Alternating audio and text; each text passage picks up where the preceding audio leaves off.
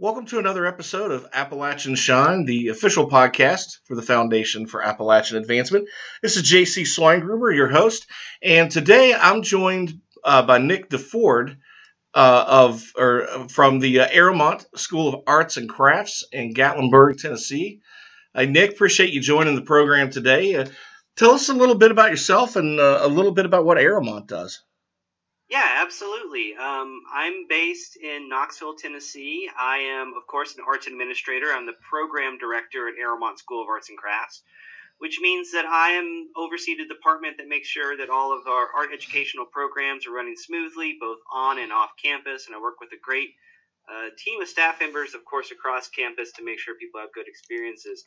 I myself am a native Tennessean. I was born in Knoxville, left for a little while, came back. So I've lived most of my life in East Tennessee, and I've worked at Aramont now for, almost, I can't do the math in my head. 9 years, I think, is the number. So I started in 2012. So yeah, 9 years, coming on 9 years. Well, congratulations. This is a long time with one employer. I mean, in general, no matter what you work at. But being able to work in the arts and the crafts like that is it's probably a blessing to be able to be there that long, and hopefully you're looking forward to many more years there at Aramont. Tell us a little bit about what Aramont does as far as arts and crafts and those programs, and what kind of students that you're tailored to. Yeah, definitely. I think when talking about Aramont's programs, it probably helps to most people around the country, when you talk about Aramont School of Arts and Crafts, they know us through our national workshops. We offer typically between 15 and 17 weeks of national workshops every year. And when I say national, I mean we have them on campus in Sevier County, but we are inviting instructors from around the country to come and teach those classes. And of course, the students themselves come around from around the country to take those classes. They're usually a week in duration, although we do have some weekend and 2-week classes. And even though we're inviting instructors and students from around the country, a lot of the classes that we offer are based in historical crafts from the region. So wood turning, pottery, weaving, but we also do contemporary crafts as well. We bring all of that, of course, into what's happening now in the world of arts and crafts. So we have alternate materials and mixing things together, and performance even when it comes up. So okay. I think most people know Aramont for those national workshops, but I think what a lot of people don't know is that we have a lot of community-based programs and regional-based programs. So we have 3 galleries on campus that our gallery manager oversees to bring in national exhibitions of craft shows to the area. But we also do a lot of community-based art education programs, which include going out into the region and increasing awareness of historical Appalachian techniques.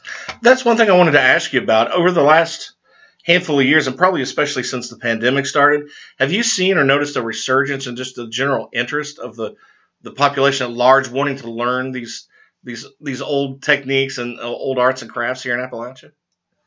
Yeah, that's a really good question, and it's completely true. Like anecdotally, I was talking to some ceramicists who were mentioning that being able to order sort of a new throwing wheel to be able to throw pottery from a particular company was back ordered like 3 months. And then I've heard the same for spinning wheels. Some spinning wheels production companies are back ordered because I think people realize, we have, of course, a lot of constituents that want to come to Aramont and take classes, and they couldn't do that in 2020. We canceled all of our programs because of the pandemic. So people are finding out that they can do that in their homes. Spinning on a wheel, for instance, spinning thread on a wheel could be done in your living room. Maybe a pottery wheel, probably not good for your living room, or maybe turning wood on a lathe, but people are finding out, I can find this equipment used online. I can find this stuff and set up my home studio, which from Aramont's perspective, we love, because we don't want people to come to Aramont to take a class just so that they never do it again. We want them to come, take that knowledge, take it back home, and be able to take it to their community. and be able to continue to weave, to be able to continue to spin or throw or turn on a lathe and continue that practice. So I think that the pandemic, in all of the terrible, terrible things it's brought with it, a silver lining is that people are thinking about, well, how much resources can I have in my own home? And I think that's going to make for a place like Aeromont something really special when people can then say, now I need to learn that next step. I need to learn that next process on the wheel or the next weaving technique, and we'll come and do that.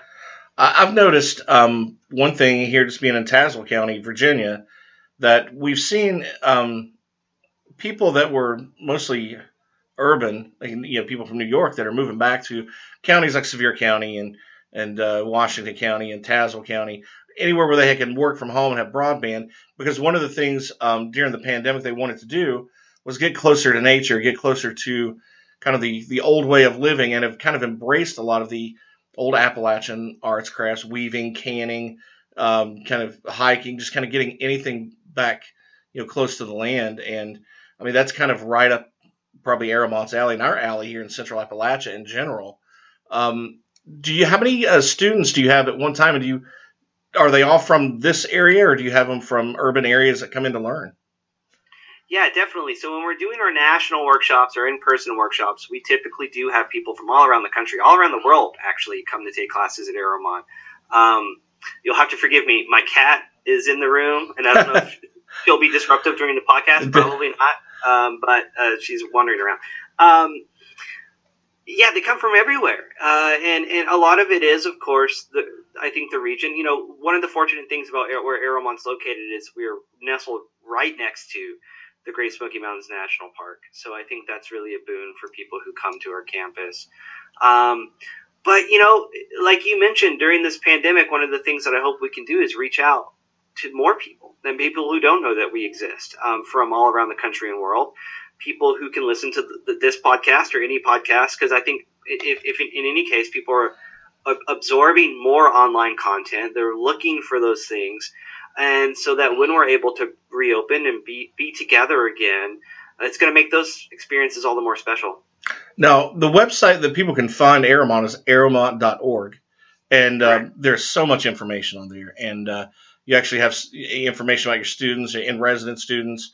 You have a podcast also. How can people listen to your podcast? Yeah, they can find that on our website as well. If people go to our website, I think we're kind of putting all of our virtual online content that we can do right now, that most of it is all free. It's on the Aeromont Connections. It's a button that you can hit too, right when you get on the front of the web page. But I also want, and we're trying to do virtual exhibitions too. We just put up our 20th annual or biennial Sevier County Juried Exhibition, which gives an opportunity to Sevier County artists to exhibit their work. And because of the pandemic, we actually installed the show in person. And we have the ability for people to make appointments to see the show, but we knew that most people couldn't see it. So we put that exhibition online, and you can find that on our website. And that is actually something that's really great, because we're able to also put all the works for sale online. So we're able now to be able to reach an audience that before we weren't able to. Somebody in California, for example, could jump on, buy a piece from a Sevier County craft artist, and we'll ship it to them. So you can find all that stuff right on the head on sort of the front page of aeromont.org. And I really want to also bring up, because I know we talked a little bit about it by email, JC, but we have a really kind of special, unique program just that focuses on the Central Appalachian region. Right. Yeah. And you can find that if you click the About button on our website and then click Appalachian Craft. And it talks about a couple of different programmatic initiatives that we started several years ago with the help of a major grant. And through this grant, a grant that we're looking to renew so that we can continue it maybe into the future in perpetuity, is really kind of focusing on Central Appalachia and really getting, instead of bringing people to Aeromont's campus in Sevier County, a lot of it's looking at, well, how can we also reach out to educators, to schools, to people in the region who would like to learn more about this craft. Yeah, and I was very interested in that, because that was one of the first things I noticed. I have a sister who's a school teacher over in Washington County, Virginia, And I was kind of thought, I thought, well, how interesting if you can reach out to school teachers. And I noticed you had various different counties where you were taking school teachers from. How would a teacher, if they're interested in finding out, I think it was called Legacy was the name of the program. Correct. Yeah. How do they enroll in this and become, or research this and get into this? Yeah, so again, if you go to the website and you go to the About and click on Appalachian Craft, it'll tell you about all three of our programs, which are Legacy. Legacy is a week that's just for Central Appalachian K through 12 educators to come to Aeromont and basically have an Aeromont experience, have that 1 week workshop. And I say, and it's not just K through 12 art teachers too; it's all educators, and that's really what's made this special. We had our very first one in 2019. We're super excited to have the second one in 2020, and again was kind of forced to cancel it. So we're kind of excited to get that program back online, and really bringing in English teachers, math teachers, social studies teachers to learn art. Was an incredibly rewarding experience and something that we're looking to continue. We do have a 2021 week planned, and people can apply for that. It is fully funded again, so it is a completely free opportunity except for getting here, basically. Yeah. For a teacher. All they have to do is apply. Because it is free, it is an application, and we can't. I think the first year we had 80 spots, but about 170 applications. Wow. So we ask people to be patient, and we ask people that we hope to we plan on continuing this in the future. And so even if they don't get accepted 1 year, and especially this year where we are greatly reducing our capacity for safety and for social distancing, keep applying because we're still going to be here doing that program for the next several years. Is it a week-long program that they're there, or is it just? It is. Okay. Yeah, it's a week-long. They live on campus. They get to work in a studio and get to learn a technique that's inspired by Appalachian. Not all of them are necessarily traditional Appalachian techniques, but even the more contemporary techniques are inspired by the history of the region. Now, how many students do you have on campus at any? Is it like a traditional college, quarter by quarter or semester by semester? Oh no, we're just week to week. Actually, the best way, and sometimes I hesitate to call it this, but I think the easiest way that sometimes we can get across what we do is we're kind of like art camp for adults, right? So people come for a week and then they leave. Everybody, except for the staff. All the people who make the things work behind the scenes, we're still there all the time. But the instructors come in for a week, the students come in for a week, and they come in on Sunday and they leave on Friday, and we do the whole thing over again the following week.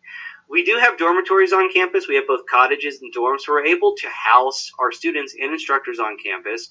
But of course, we're located in downtown Gatlinburg, so if somebody wanted to stay in a hotel, or we have a lot of local students come, that's fine too. You don't have to stay on campus, but you start class on Sunday and you wrap up on Friday. So it's the same for Legacy. They come in and they get all the orientation, they get all the introduction on Sunday. They start working in the studios Monday morning, really, and are able to wrap up by Friday afternoon.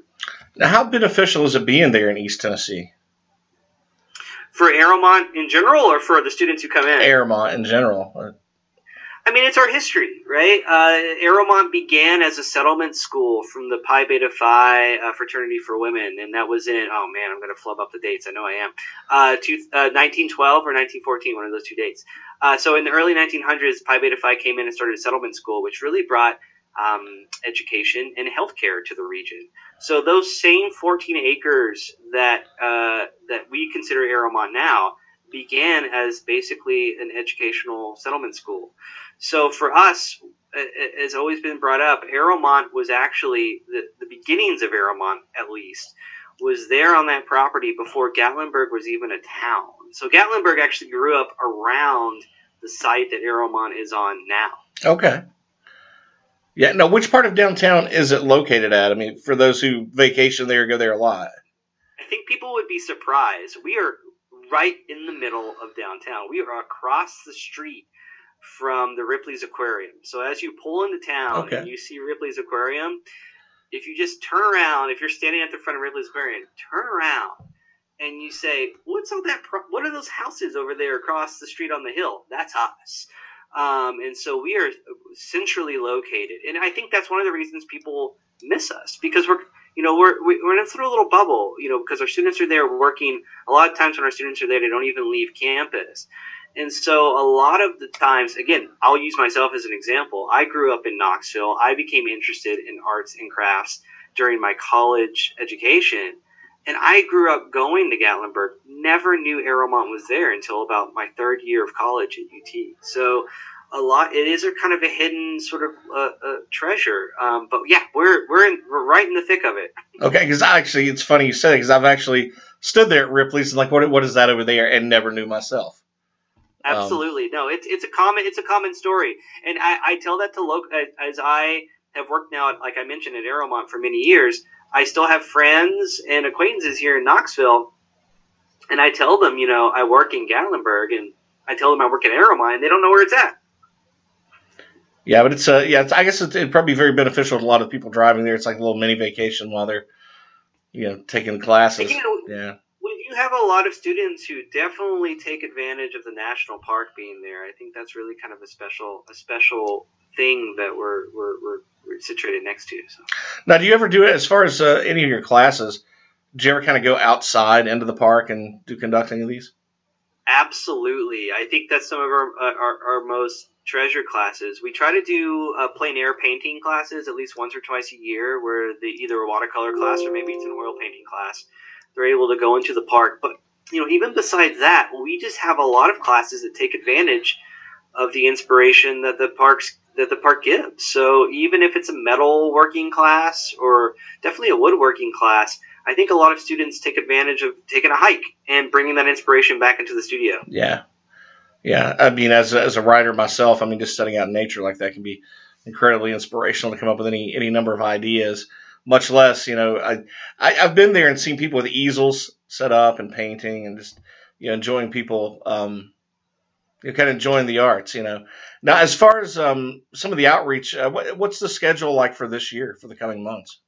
Yeah, of course. So I think for one of the biggest outreach programs that we were able to continue during the pandemic is what is called our Artreach on the Road. So Arrowmont's been doing a program called Artreach many years now that invites Sevier County schools to come to campus and K through 12 students be able to work. Well, actually, more like 4th grade through 12th grade students are able to work in the same studios that we host national workshops in.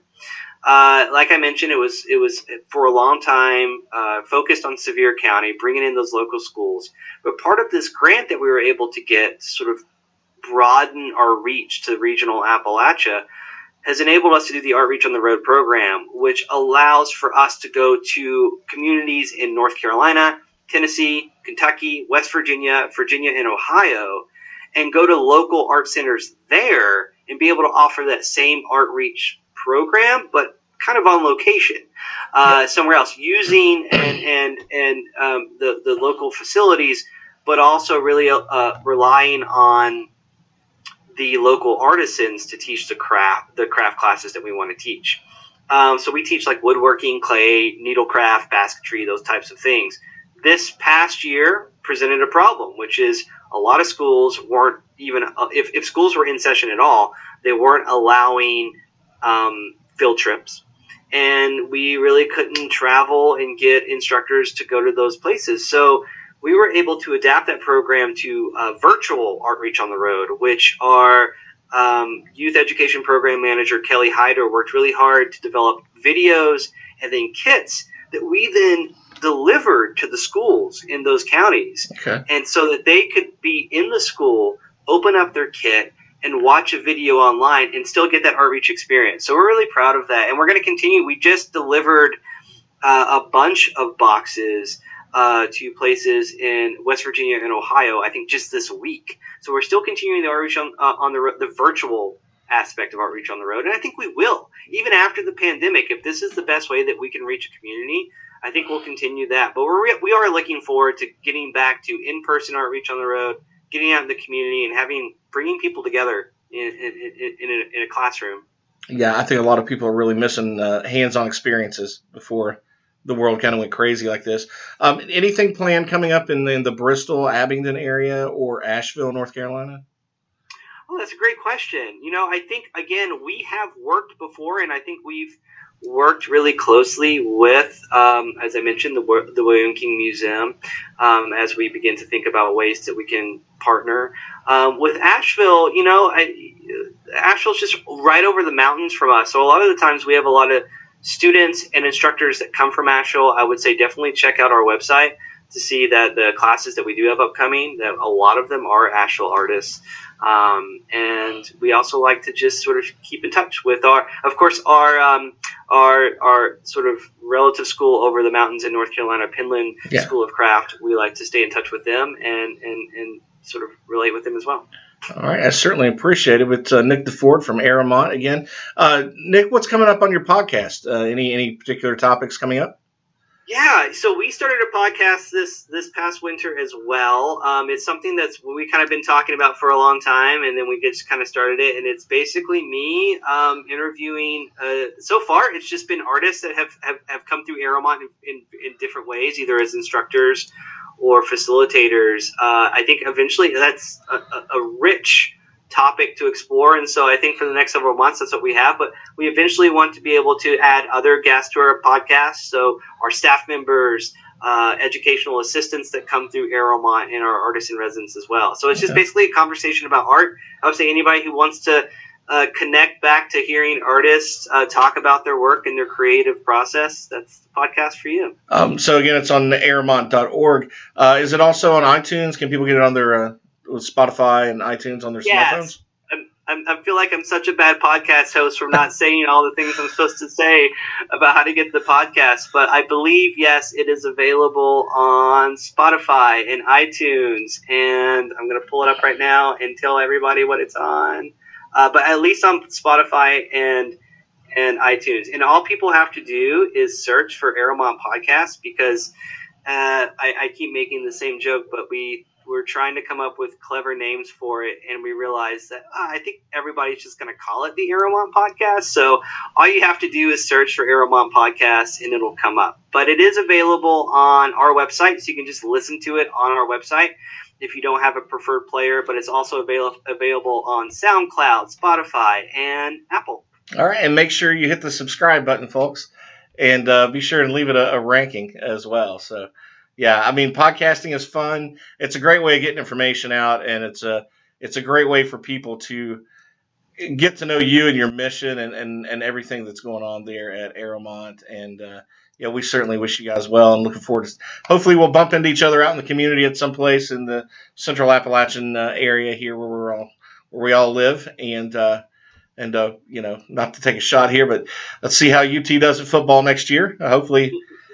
College football is so much better when UT is good, especially here in this region, and Virginia Tech as well.